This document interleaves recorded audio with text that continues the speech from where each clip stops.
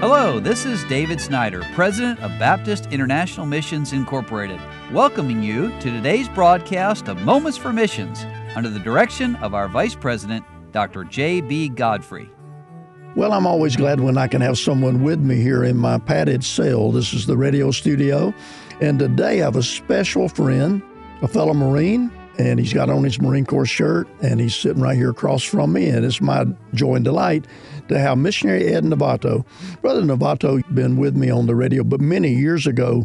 So I want you to just tell our listeners a little bit about who you are, your background, when you trusted Christ, and give us some of that. Dr. Godfrey, good morning. Thank you so much for allowing me to be part of your broadcast. It's a blessing to see you, a good friend, and you pray for us. We pray for you. And I praise the Lord. He saved my soul in 1976 back in the Philippines. Amen. Me and my wife are from the Philippines.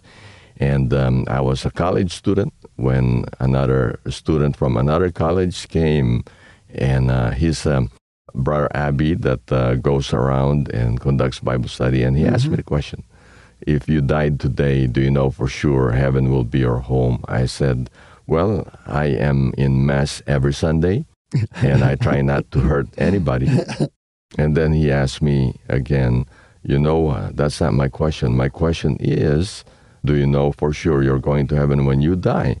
And I said, well, if you put it that way, I really don't know. And then he shared with me the Romans Road from the Bible. And there in the Bible College Fellowship Center, I prayed to receive Christ as my personal Savior. Amen. I'm glad you shared that, because one of the things I try to do all the time on the program is to let people know that salvation's not religion, not good works. It's trusting Christ and his complete work on the cross of Calvary. So you got saved in 1976. So you've been at it for a while. By the grace of God, he keeps me. But now, for many of those years, you were not a BMI missionary. You were a United States Marine. Yes, sir. You mean a Marine can be a good Christian? Well, you're my good example, preacher.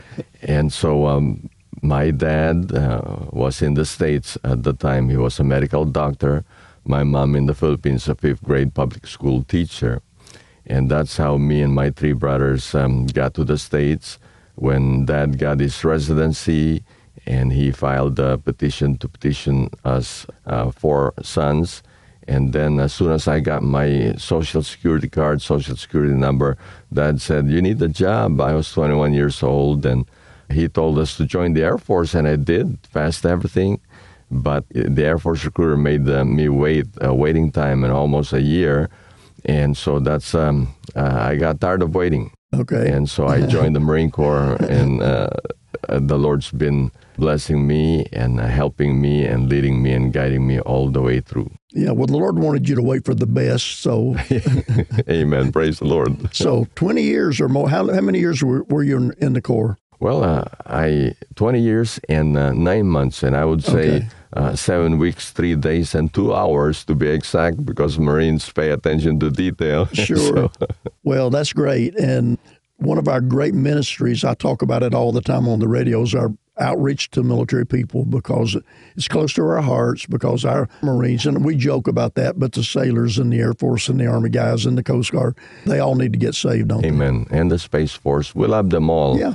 And it seems that the Lord called me to go back to my own people, our own people, the U.S. military. Amen. And their family members and their friends and Department of Defense, and the locals were an international community, so we go to everyone, and especially to everyone that will listen.